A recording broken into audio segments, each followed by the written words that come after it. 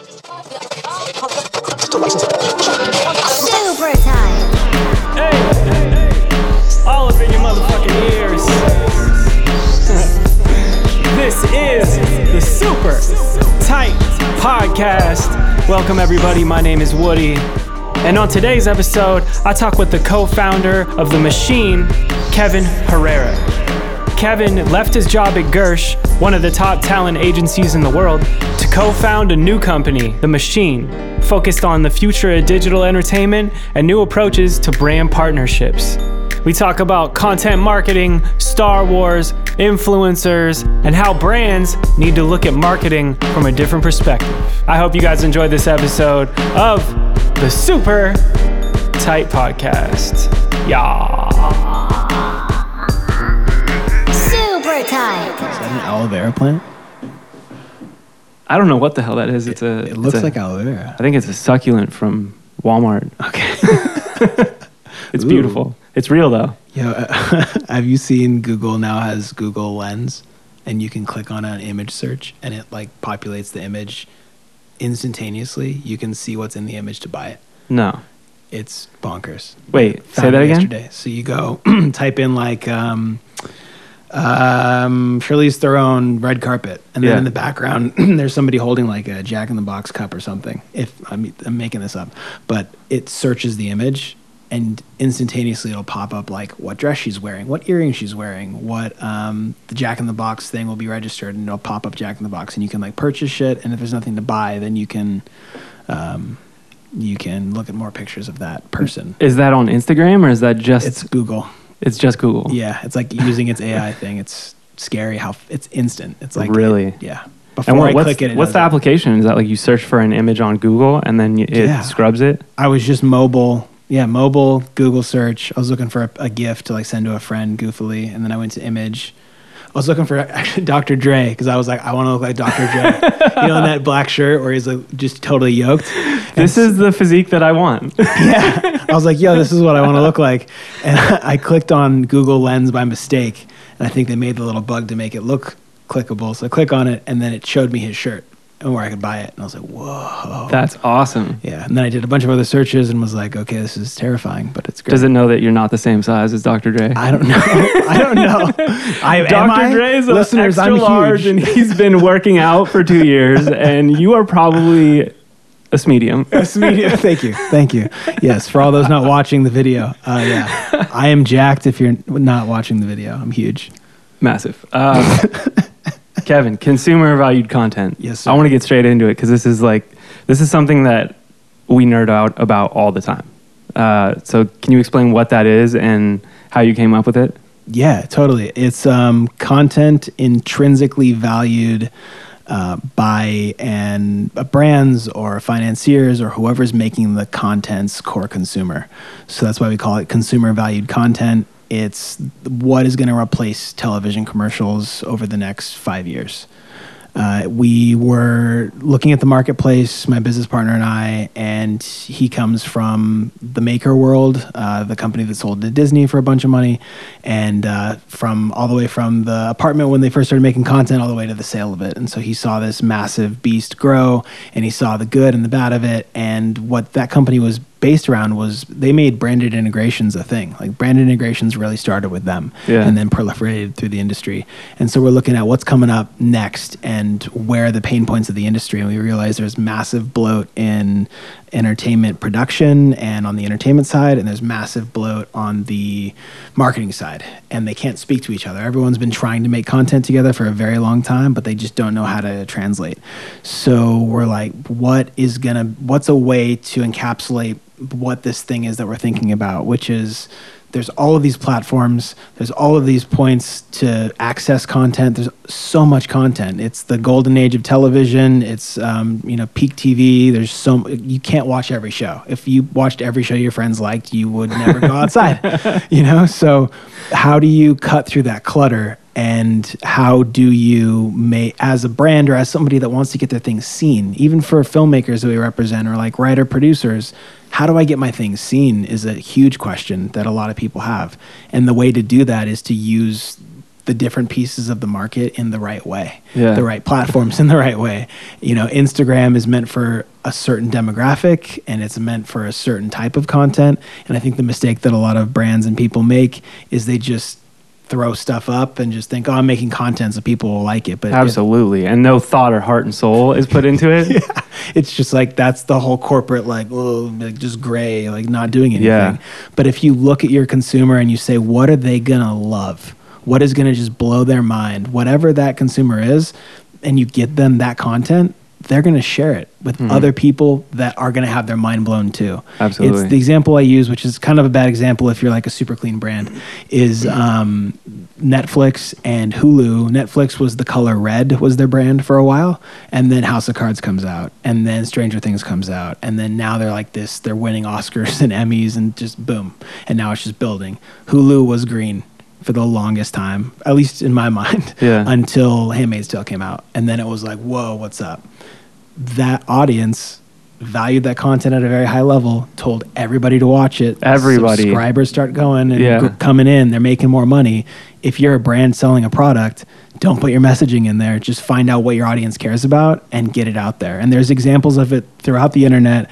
I've been hashtagging the stuff on LinkedIn so that people could kind of see the trajectory of it and how it's the industry starting to finally come around to it. But Nike did one recently that I thought was amazing. Did you see the one with the female athletes and That coaches? was recent. That was like 2 days ago. Yeah, I did see it. That's totally Tugging on heartstrings. Boom. Just tugging on heartstrings. Yeah, and the MedMen one Spike Jonze did. I didn't see that one. It's 2 minutes. It's starring an actor. I don't know his name, but I should because he's really talented.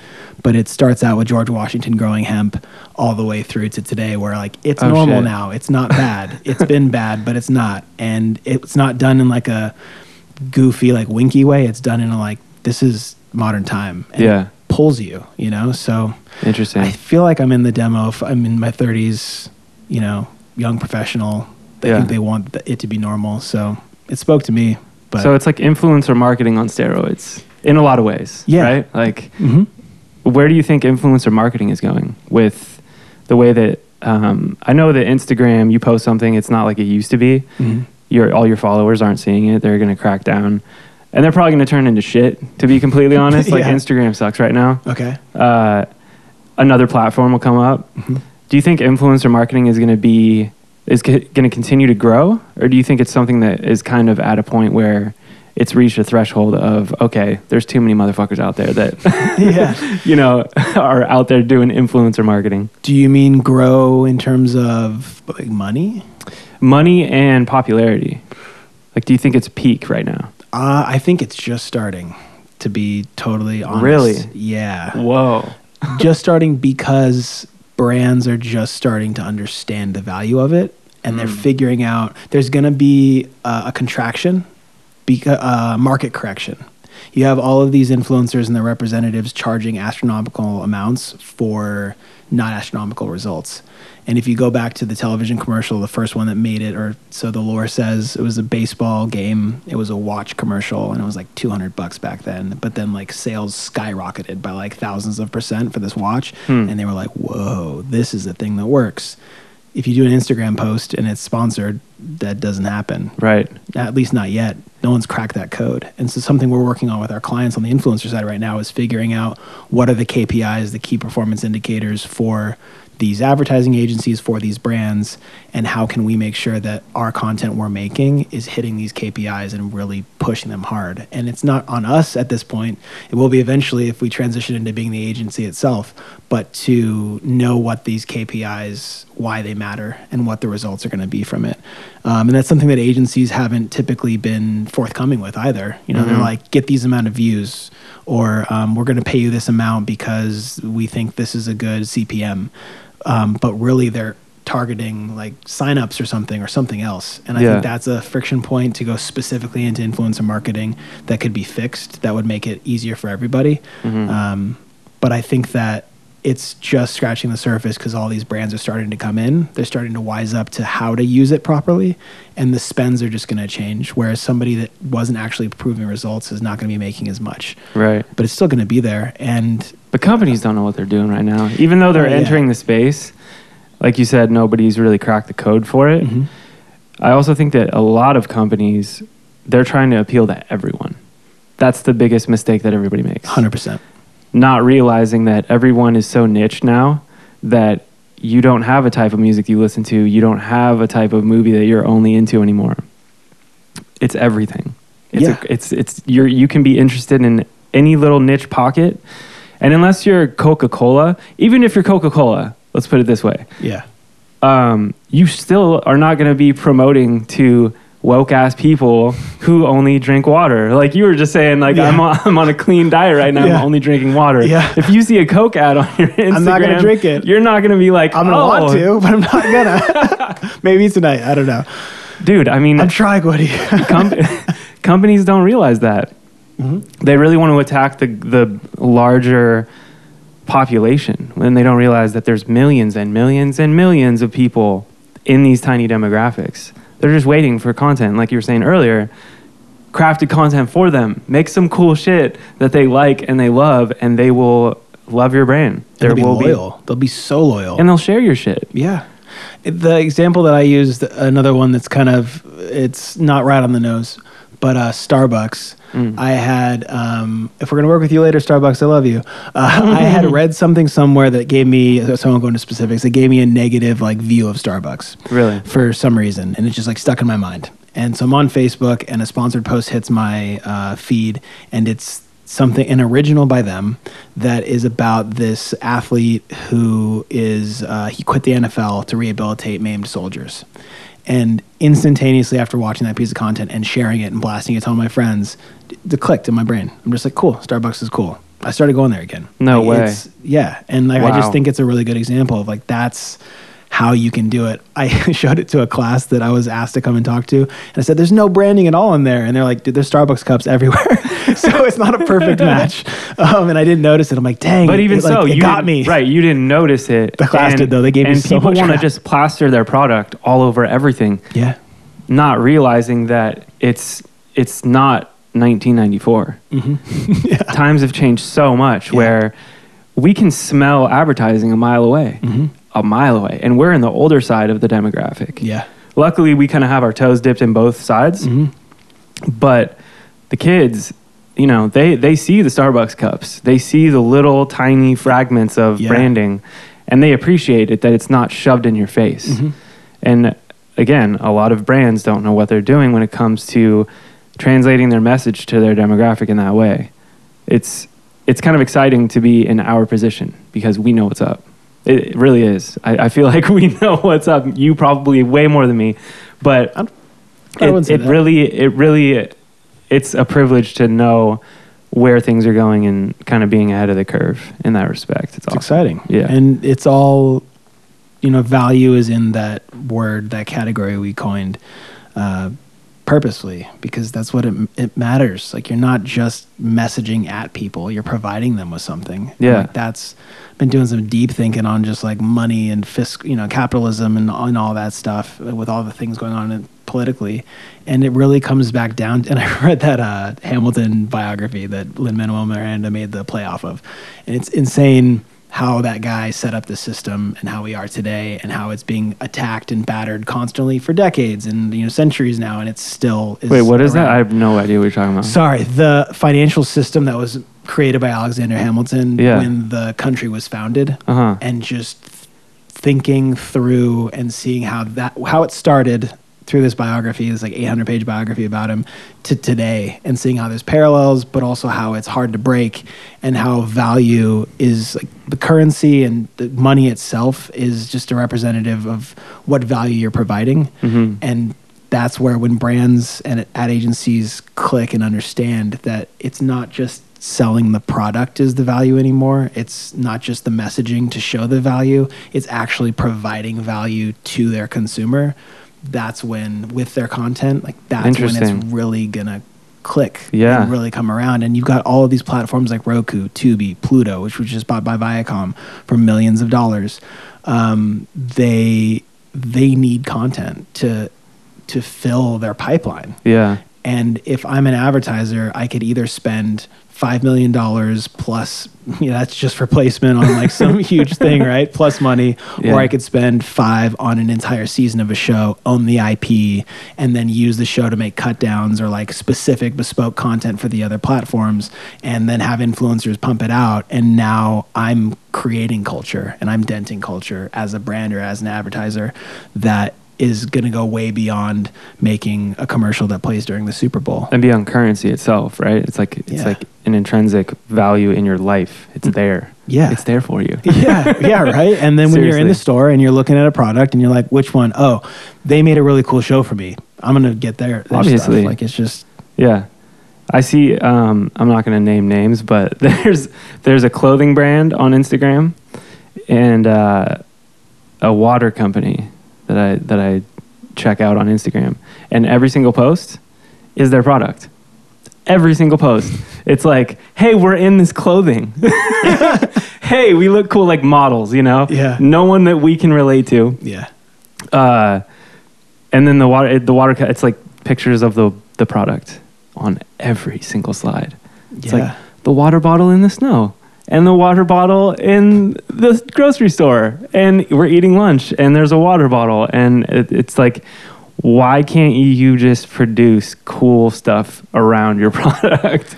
Because we spend so much money on patenting the design of our water bottle. You think so? I'm just making it up. Or whatever the other thing is that they're spending money on. It could be a reason, because water, sorry to jump on you, but like water, it's water. You can get it anywhere. Like, it's the genius business model because they just put it in a cool package and then they sell it. And it's the same thing you can get everywhere, right? Yeah. But the thing that they have to patent or trademark is their bottle. Like the Fiji bottle, it's got to be trademarked. The Dasani 100%. bottle, like they're all different, not because it's easier to produce, but because they need it to be different.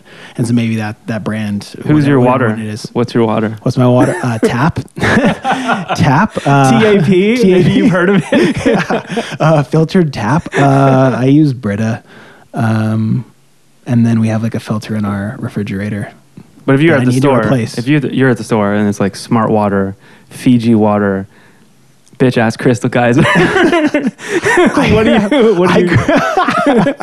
Loyalty. I just grab whatever is looking appealing at the moment. I don't really have one. I think in my mind Fiji's more expensive. I don't even know if that's true, but it's just what's stuck with me. It costs a lot more. It does? Okay. Yeah, so I am yeah. okay. I don't know if it was just like a messaging thing that like stuck with me. But yeah, if I'm like stopping at a quick stop or whatever, it'll. But I've never seen a Fiji commercial.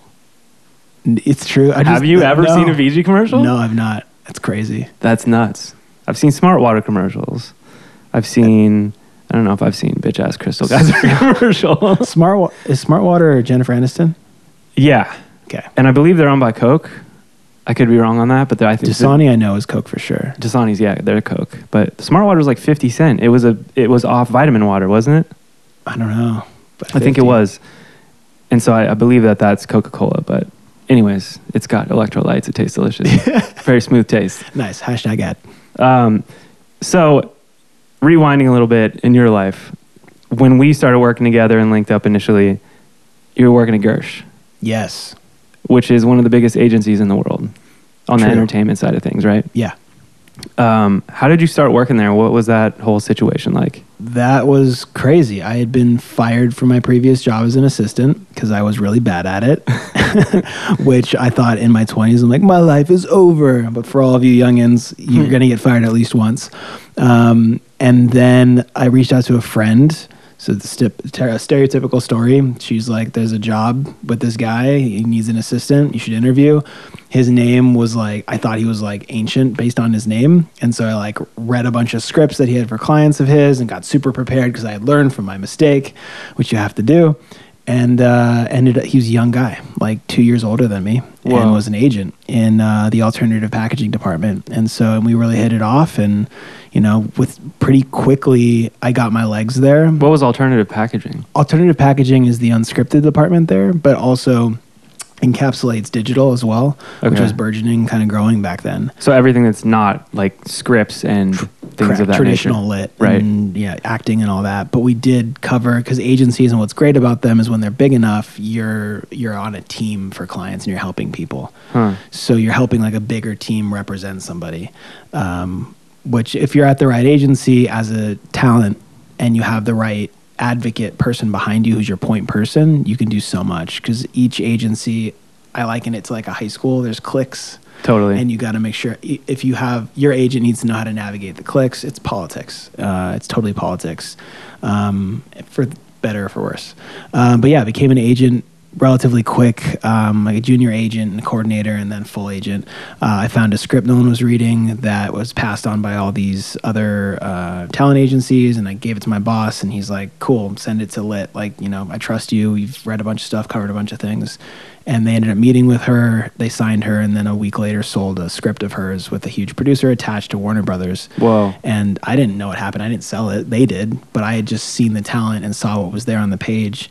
And I got a call from my boss, and he's like, you don't understand how much power you actually have. You know, you've got an eye, and also, you know, feed into what you're doing and focus on that, and like just keep doing what you're doing, which is my whole business since then to now and going forward, is just always to be helpful, and back to that whole value thing, like provide value in any exchange that I have. And at the time, I didn't care about being fired. I didn't care about any of that stuff. I just wanted to be really great. And I think a lot of people in the business side of entertainment especially are terrified of like making the wrong move. Totally. Yeah, they but are. it's so freeing to just give zero fucks. Yep. And trust your gut and go with it. 100%. And Yeah. like there was a lot of stuff that was like crazy, and like I'm not sure if it's going to go right, but just by going with what I believed in, it really helped a lot. Whoa. Yeah.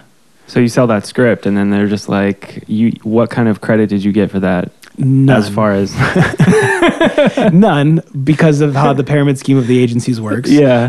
There's so the you person gave at it the to top. your boss, or you're the guy who you were assisting for, Yeah, right? uh-huh. And then he gave it to his homie, who gave it to the guy smoking the cigar upstairs. And then Yeah. No, so hierarchy wise, to my boss in alternative packaging, to an agent at his level in TV lit, and then a team of TV lit, feature lit, and the alternative department. My boss met with her.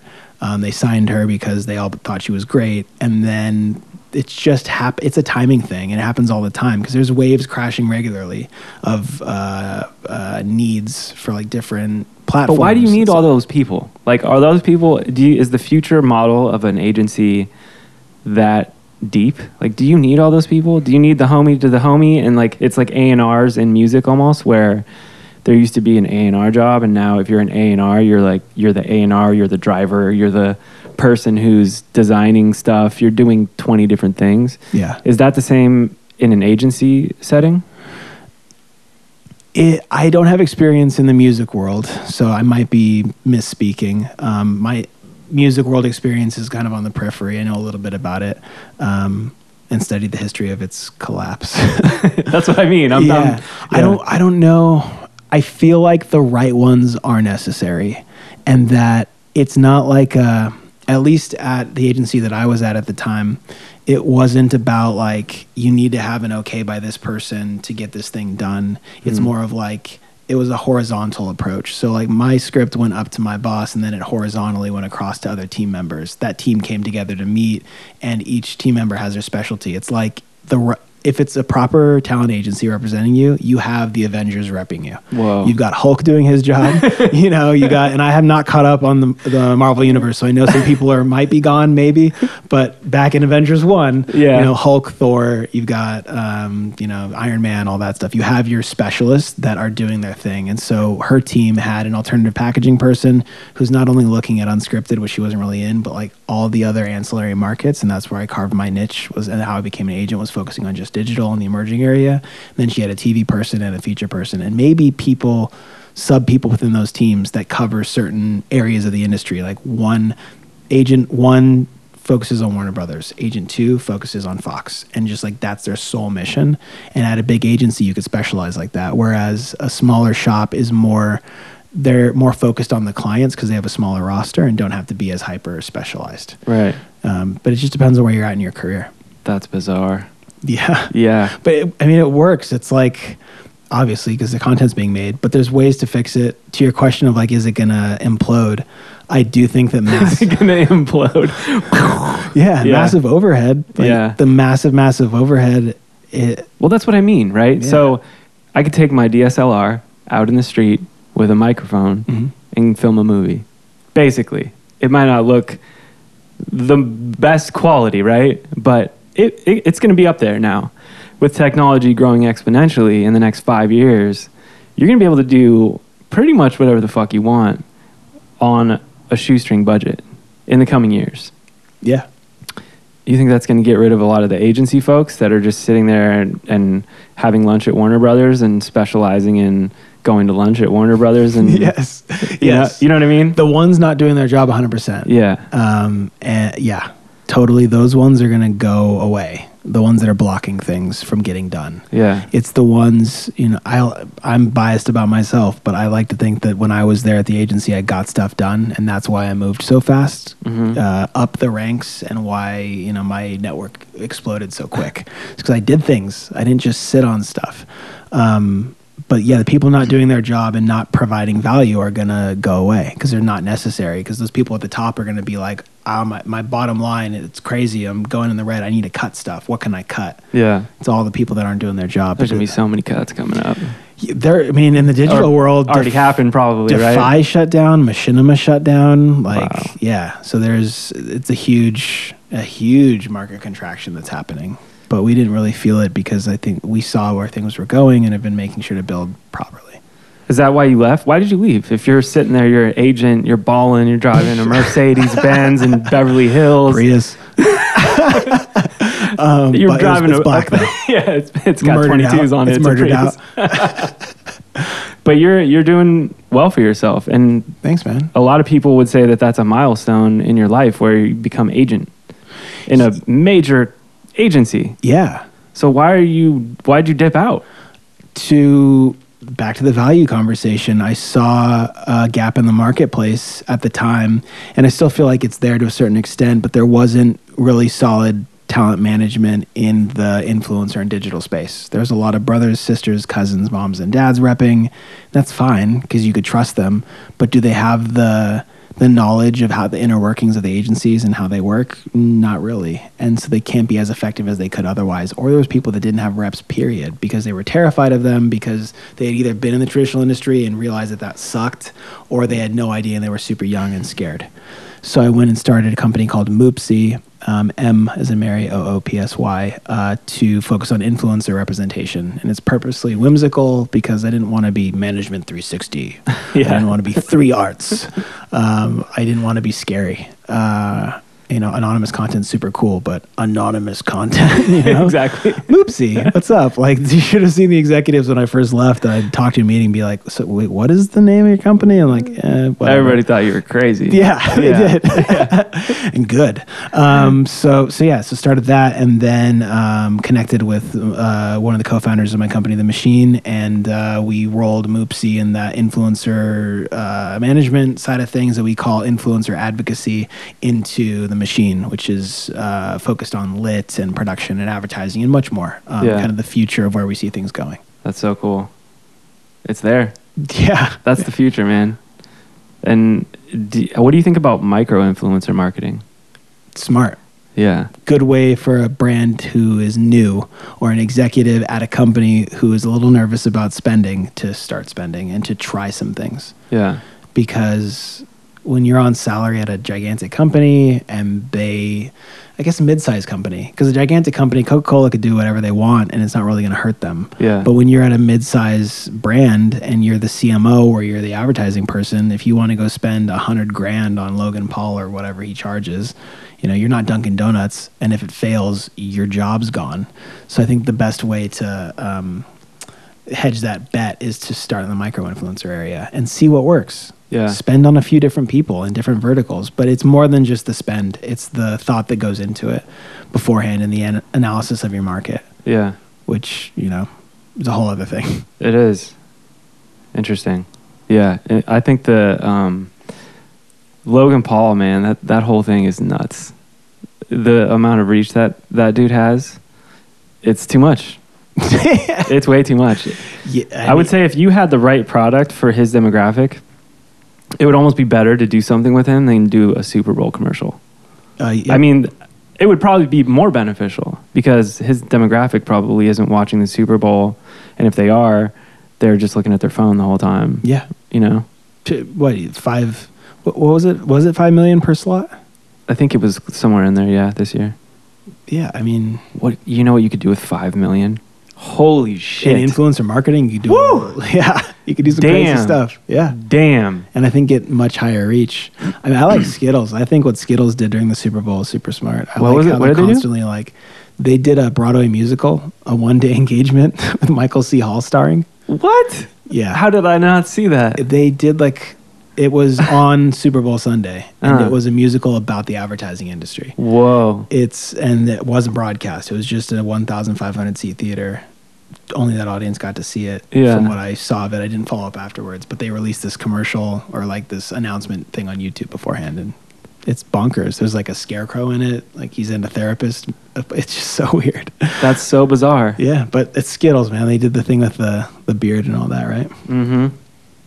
I saw Wix did a commercial for the Super Bowl, and I'm kind of on the fence about it. I think it's a great look for them, but I also, goddamn, $5 million.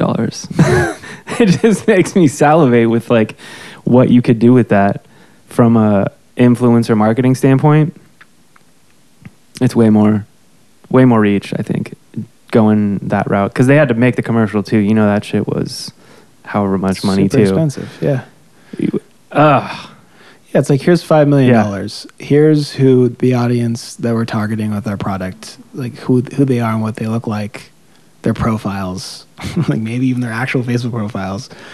Crazy. Yeah. But like here's these people, and you know, bringing on experts like yourself to say, okay, well, this is what's culturally relevant to that person. Here's a story that's happening and trending right now, and here's how fast we could churn out something that's going to matter to them. And take $1 million of it and give it to like a kick-ass filmmaker who's going to make like a really great short form series that you could also cut together as a feature that you could then distribute through the different portals that, you know, we're working with and that we know and have access to. And then take another $1 million and give it to Logan Paul if he's the right person or somebody like him to put out some content. And at the same time, take another $500,000 and go and hit a bunch of micro influencers. 100%. I mean, so many micro. I mean, think about it, right? The people that watch the Super Bowl, they're old. It's an older demographic. Yeah. It's me because I love football. Yeah. But it's an older demographic, and the older people, yeah, Wix is cool, right? But my mom doesn't know how to use Wix. Yeah. There's no fucking way, dude.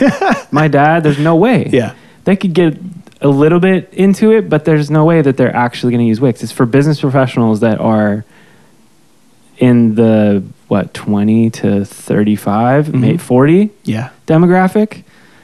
Oh my God. Yeah. You could do so much more with that money. Yeah, and I wonder if they're spending on like podcasts or anything right now. Or I've seen them do pre-roll. Like there's a Jay Farrow commercial for Wix, and I only know that because I love his impressions and stuff. But yeah, I'm curious if they do that. That's crazy, dude. Yeah. Wix, hit me up. So you start the agency, you start the machine, and the first project that you do is FML. Yes, And you get nominated for a Steamy Award. a streamy. Yeah, Or Streamy, sorry. Yeah. Explain what that is so everybody knows what that is. For sure. It's a digital Emmy in a way. Like it's an award It is the for digital Emmy. Yeah, yeah. The Dick Clark Productions produces and all that. Yeah, and so we got nominated for Best Comedy Feature, and then our cast was nominated for Best Comedy Ensemble. How did that come about, that project? That was one that was actually, so I didn't Jerry Maguire when I left. I just like left the agency, talked to my bosses, and then called up all my clients, was like, hey, I'm gonna go do this thing. If you want to party, let's party. Otherwise, whatever. And then same with projects. So like I wasn't, one of the clients there, Jason Nash, I hit him up. I'd been working on, putting together this film with them while we were there. And we had gotten to like, let's say the 25-yard line. And it was like this last little bit to go. We're in the fourth quarter. And, it was a conversation of like, do you want to keep working on this together? And if not, like, I totally get it because I'm not about stopping people. And he's like, man, like, we worked on this for like the better part of a year and a half. Like, yeah, like let's finish this thing out. And so like the first thing out the gate was we produced that movie and got it made and found the right financier who was looking for features with Vine stars right at the right time. And fantastic, awesome executive named John Baldecchi, who did The Mexican back in the day. He did the Conan reboot. He did Point Break reboot. He's worked in like the studio system for a very long time and started up and still has this really killer company called Digital Riot Media. And he's like a traditional industry person who is like smart enough and prescient enough to see like this is changing. And so connected with him and, you know, they financed the thing and we made the movie and it turned out really great. Had a bunch of, Jason is like the Judd Apatow of digital. Yeah, that's a good way of putting it. Yeah, he always rips on himself for being an old guy with all these young people, but Judd Apatow, you go watch his first movies and all of them are superstars. Liza Koshy was in this movie. David Dobrik was in this movie. Scotty Sire was in this movie. Like Brandon Calvillo was in this movie. Like all of these really big Vine stars that are now big YouTube stars that are just big stars in general were in the film, and they all did a really great job. Wow. Yeah, it was fun. It was crazy. That's wild. And that was your first major project. First movie, first producer credit outside of the work at the agency, and then which you can't be a producer as an agent. And then hours and hours of branded content and short form content with other clients that I EP'd on. We did another movie. A client of ours wrote a feature that was like super great and just right for the right time in the market. And it was really exciting working with him on it because he's like, here's 6 log lines. And we're like, this one is like hot for the market right now. And he literally wrote the first draft within like 7 days. Whoa. And then just like kept rewriting, just like stayed on it. And he happened to hit the wave at the right time and catch it. And we found the right financier and got it produced. It still hasn't come out yet though. But just that's to like, for the creatives listening, like that is key, is just catching the wave at the right time. And you can have like a really great idea, but not have the right pieces there to like make it happen. Yeah. And it's just about timing is so important. The only way to catch it is to be there. And this dude like paddled as fast as he could by writing this thing. And it was also really great. He's just a super talented guy. Wow. Yeah. Damn. And going back to FML, when you make that movie, so who distributes that and what are the other moving pieces once you have a good idea and you like get the script done and greenlit? Yeah. You make the movie, what are you involved in at that point? The post-production of it, like making sure it's finished out properly. And then with distribution, it really depends on who's financing your film and what level of film you're making. Mm-hmm. If you're talking from like a brand perspective coming into the whole like CVC, short for consumer valued content thing, you have to find where's your audience, and you need to know that ahead of time where you're going with your distribution. Because if you just make something and just like hope it goes, like good luck. Yeah, it's gonna get lost in the sea. But certain studios will have distribution already locked in, so then they can put it through their distribution deals. It's ideally you know where you're distributing beforehand. Before you go out there. But it's changed. Like film has changed a whole lot in the last few years in a good and bad way. What are some of the bad things you think that have changed? With film, it's just like the money, right? Like you used to be able to get a star and say like, oh, they sell foreign because, all these foreign markets that will buy will definitely buy this movie because X star is in it. And now it's like not nobody goes to the movies. I'm exaggerating, but like less people are going. I don't go to the movies. I go to the movies like once every 2 months, maybe. Maybe. It's crazy. Yeah. There was one year where all I saw was Monsters University. So bad. Great movie. But I'm a huge Pixar nerd and Steve Jobs nerd. But yeah, it's like it's contracted a whole bunch. And you've got the big, huge tent poles, and then you've got like the really small indies, and then the middle has been kind of sucked out. Because you used to be able to go to like a Sundance, and when you're there, definitely going to buy it because we could definitely flip it for more money. Yeah. But if your budget's $7.5 million and you got to put another 3.5 in it or 3.25 to like market it, you're already at a 10 or 11. And then if the movie makes 12, you've failed because it's barely a return on the investment for that person pushing the movie out. Right. And that's been the model though, right? So the major studios, they spend crazy amounts of money on making movies and they kind of count on one or two to blow the fuck up. And make all their money back from those, right? That's Yeah. kind of been the model. Yeah, that's why Jason Blumhouse, like they're genius because they do that model, but way smaller. And Yeah. they'll just make 10 or 12 or whatever. At least in the beginning, it might have changed.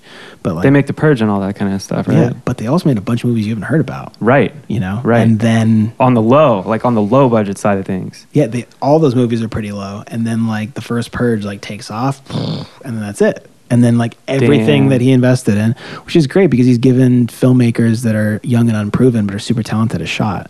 Whereas you're Disney and you have a huge IP and you've got to spend millions. They spend so much money because they know that in a win, it's make or break. Yeah. And a lose is make or break too, you know, but John Carter, right? But Yeah. if you win big. And that's why they're not going to do small budget movies because the upside to a small budget movie isn't as big as taking a huge bet. That's interesting. Because Disney has no pun intended, this machine Yeah. where they crank That's out. why we did the name because Yeah. we want to take it back and make it positive, right? Yeah. Yeah. They can crank out all this content off of the movie. They can have characters dressed up at Disneyland. They can have it's never ending. When they bought Star Wars, they just pimped Star Wars out. It was like, yo, Right? Yeah. you want a R2D2 Yeah. flask? Yeah. Like, what? Hello? What? That's funny, man. But I think brands could look at that too. And your product can be merchandise from your movie. I'm not saying you have to have your product in the actual movie so it's merchandise, but a fan buys a Han Solo toy because they want to touch a piece of that world. Yeah. So and it's also that Han Solo image is synonymous with the brand. And so like if your brand is, you know, people, I'm sure they have like Hulu hats and stuff to like give out and that's swag. People will probably buy that stuff too. Like the right audience with the right, like, If you're like all about Hulu. yeah, or Yeah. like a Handmaid's Tale shirt or something, you know, Yeah. like it becomes that merchandise for your brand and stuff. So there's a way to do it, I think. And also just putting cool shit in there. Like I remember it was the second Home Alone movie where he had the talk boy. Oh yeah, I mean, I wanted one of come those. on. I didn't have one. Come but on. Yeah, That was amazing. yeah. Or in Goonies, I'm aging myself like a motherfucker right now. In I mean, I've Goonies- never heard of Home Alone. too. Yeah, where in Goonies, where the what was his name? The dude that was locked up in the room that was all deformed. Oh yeah, I can't remember his name. I haven't seen that movie. I don't know. Where he was eating a candy bar. Yeah. It was a Snickers or something like that. I can't remember now, but oh, dude, E.T. at the time, E.T. another The example. Reese's Pieces. Oh my God. They it was supposed to be M&M's, Really? but then M&M passed. Whoops. Dude, I was watching Demolition Man. You remember that Ooh, movie? Yeah, dude. That's Remember the Taco Bell investment in that? It was like yeah. $1 million Taco Yeah. Bell investment in that movie at the time. Yeah. And it was in the future, and they were just like, You don't know how to Taco use Bell. the 3 shells? Yeah. Dude, that movie's crazy. My dad showed me so many films when I shouldn't have seen them. Really? As a young kid, yeah. Well, so growing up, were you influenced by your dad from him showing you stuff? Yeah, or? Star Wars. He showed me that way young, and I was like, this sucks. And then as I got older, I was like, this is actually really good. But I was just a little bit too young for it. Yeah. And then when I got into the age where like George Lucas made it specifically for that age of person, I was like, man, I'm all about it. Why is he And kissing that girl? That's yeah, gross. Ew. And that's his sister. I mean, that is fucking gross. But Yeah, later on. They have the Force and they can't tell that there's they both are Force. Yeah, anyway, midichlorians.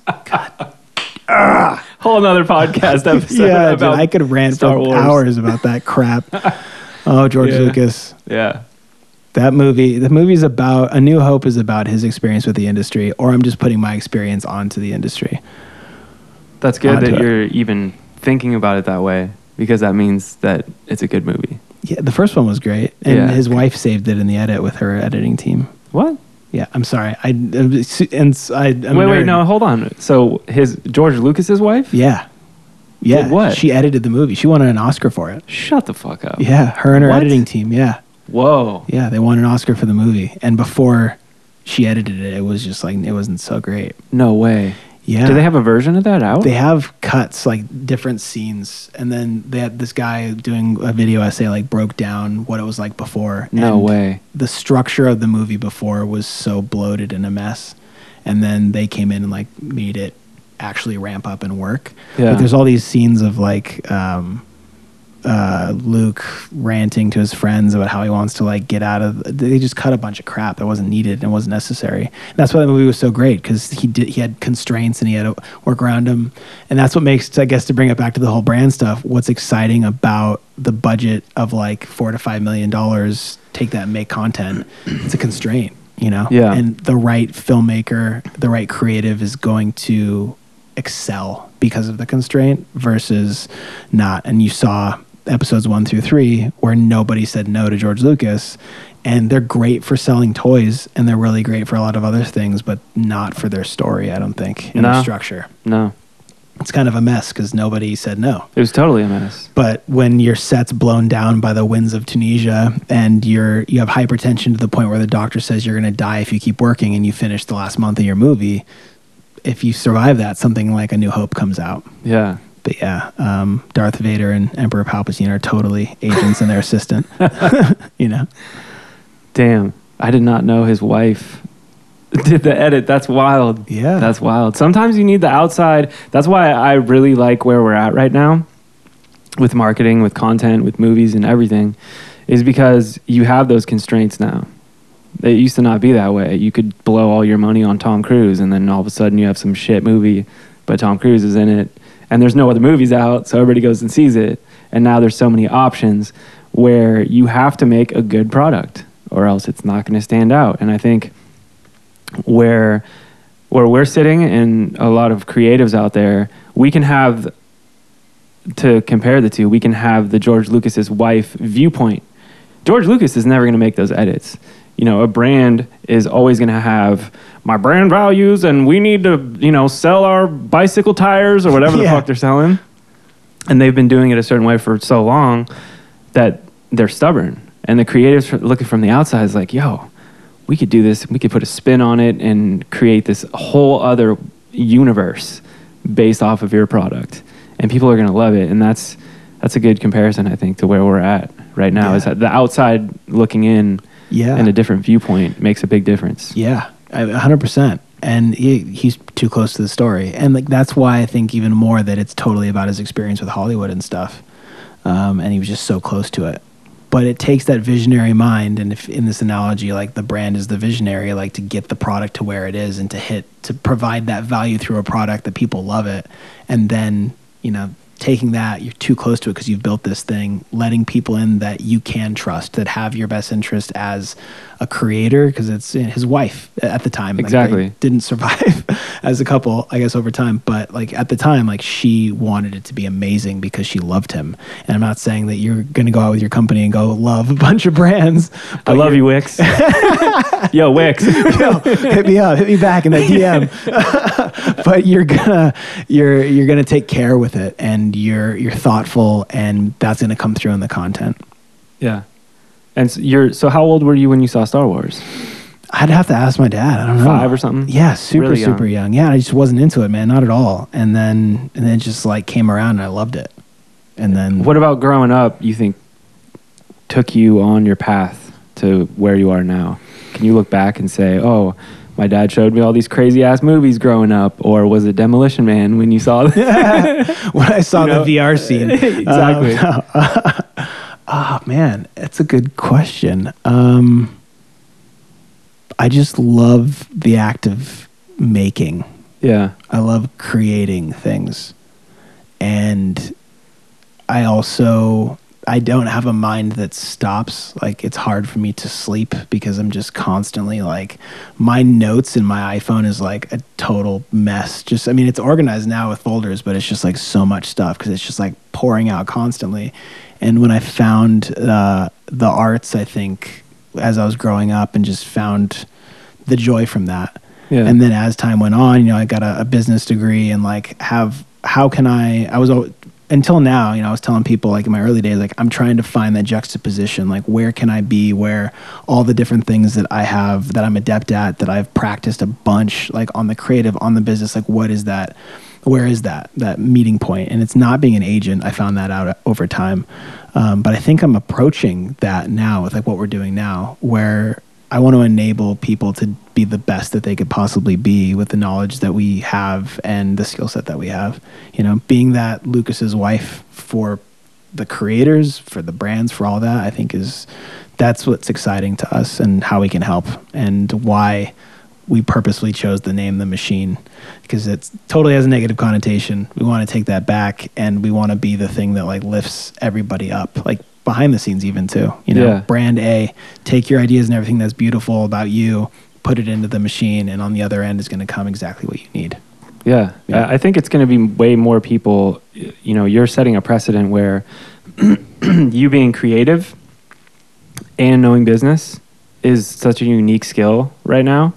And I think more creatives need to learn business, and more business people need to learn to let go and be creative and walk the line. Because having the knowledge that you have, you can advise on editing. You can advise on, really advise, not just say, oh, that looks like shit, I think we should cut it down. It's like, no, the color correction is wrong on this scene. You need to change it. You need to, you can go in and do very specific things to add value on both sides of the spectrum. Totally. I mean, that's why we got in the trenches and did all those different roles. Like, I've had at least one attempt at every position on a set, and I'm constantly learning new pieces, like, in my hobby time. So like you're right. Like, and that's, I think, a huge step up. And that's where a lot of the fear comes in, I think, from advertising people or anybody in the business side, because they don't know, because they haven't been there necessarily. And if you could find, as a creative, and align yourself with people that actually understand you, even if they don't understand like exactly how to set up a C-stand, right. Like, if you could find people that understand that you know what you're doing and can help enable you, then like, I agree that it's a skill set that I would want everybody that's in the representation business and like people that are on the business side to have. But the truth is, they probably aren't. Not everyone's going to. But if you could find people that believe and trust in you and get out of your way, but also keep you within your guide rails, then we needed to come up with like creative retreats for business people, where everybody just goes and takes mushrooms and gets crazy and learns to let go. Yeah, because ultimately, that's sponsored by Adobe Creative Cloud. This microdose is sponsored by Adobe. Yo, Jobs talked about that, man. Like how he it's real shit. Will not. His quote, I think, is, "You won't understand me until you've taken LSD." No way. Yeah, I think he said something like how I look at the world. Whoa. And again, like, just super, I nerd out about things I like. And yeah, I think it's the iPhone creation, at least, he attributed that to like being able to touch and manipulate things with your hands. Whoa. Yeah. That's wild. Yeah. Yeah. Well, and why he called it Apple, I think, is because, really quickly, briefly, everybody, make sure you listen to this right here, right now. When he was in Reed College, just not in school, but like taking classes or whatever, like crashing classes, and was working on an apple orchard, seeds are planted, they're tended to, they grow into trees, they sprout, they're pruned. People then take the apples down. They have an entire army of people, essentially like a team of people, taking the apples off of the tree. Then they load them into the truck, they clean them, they prepare them, they bring them to the store, and then they're sold. It's exactly like Apple products, every single one of them. Whoa. And I think back in his garage, his garage was the apple orchard. The product was the Apple One, and they're making it from the boards all the way, making 500 of them, selling them to a shop, just like, people that grow apples. But yeah, I'm a nerd for that stuff. So that's amazing. All right, 2 more questions. Okay. One's fun and one is more technical. Okay. When you work with clients, and this is just me being selfish from a marketing standpoint, how do you measure the ROI on content and on advertising and on, is there a platform, or is there a way that you've been kind of working on that? Do you mean like if I'm looking from the advertiser side, like how I'm reporting like it if back I'm to the them? advertiser and I'm Taco Bell, and I want to give you money to put out a series or do ABCD, like Instagram posts, any sort of content. Yeah. The biggest question that I've come across is everybody's scared because they're all at their corporate job where they need to report numbers to their boss. So they're always asking what the ROI is. How do you think that's going to be measured in the future or now? Currently, I think there's growing standards, and to like earlier conversation, like KPIs are shifting and changing, and there's not like a set thing just yet. Whereas TV, if like you hit this much, lift, blah, blah, all the different like buzzwords, they don't have that really just yet. There's CPM, like the cost per metric, and a metric is 1,000 views. But what does that 1,000 views equate? There's direct-to-consumer brands that will say, we need this amount of views, here's how much we're going to pay you. And then when you calculate the cost per view, the CPV, or the CPM, the cost per metric, it comes out to a certain amount. But then we find out that they're actually tracking how many people sign up. But what they're doing, that brand is saying, okay, if I get 1,000 views, on average, I get this many signups. Right. If this person costs this much per 1,000 views, then it makes sense for me, and that's my ROI. But that's for a direct-to-consumer brand because it's really easy. Give me a code. If that code has my audience sign up, then great, I was successful. Yeah. There's websites out there like Social Blade. There's Tubular Labs. There's websites that you could subscribe to that will like pull all the data together. But there's people on the TV side of the business, traditional TV, that their entire job is data analytics. Right. So if you at your company and you don't have a data analytics person, there's got to be some companies out there that like freelance that. Yeah. I would hire somebody. But even like data that. analytics, it's used to be TV. There's a big ass television in front of your fucking face. Yeah. And you're watching it.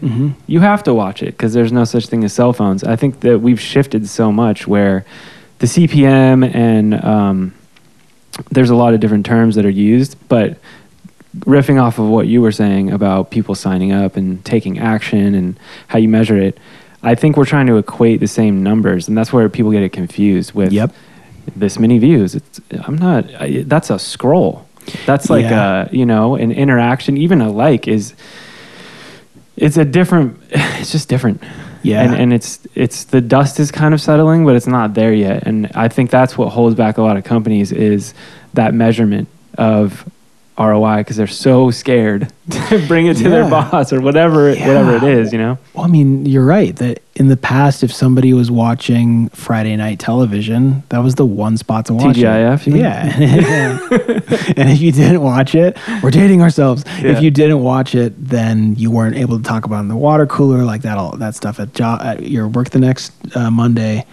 And then they could go and look at a store and could look at their sales and say, oh, like, we could equate to this immediately. But you're right. Instagram, Facebook, it's all over the place. And I think it's going to take the industry maturing on understanding what things actually mean. But then they're going to shift. Because like you said, like on Facebook, those views are scrolls. Because if I scroll by, it counts as a view. Which is crazy. Which is not watching Friends and TGIF or whatever back in the day. Like you're sitting there, captive audience through the entire thing. And I think like what brands and advertisers, I don't know if they understand now, and I think they will eventually, is that their brand dollars, the upfronts, have subsidized Hollywood for decades.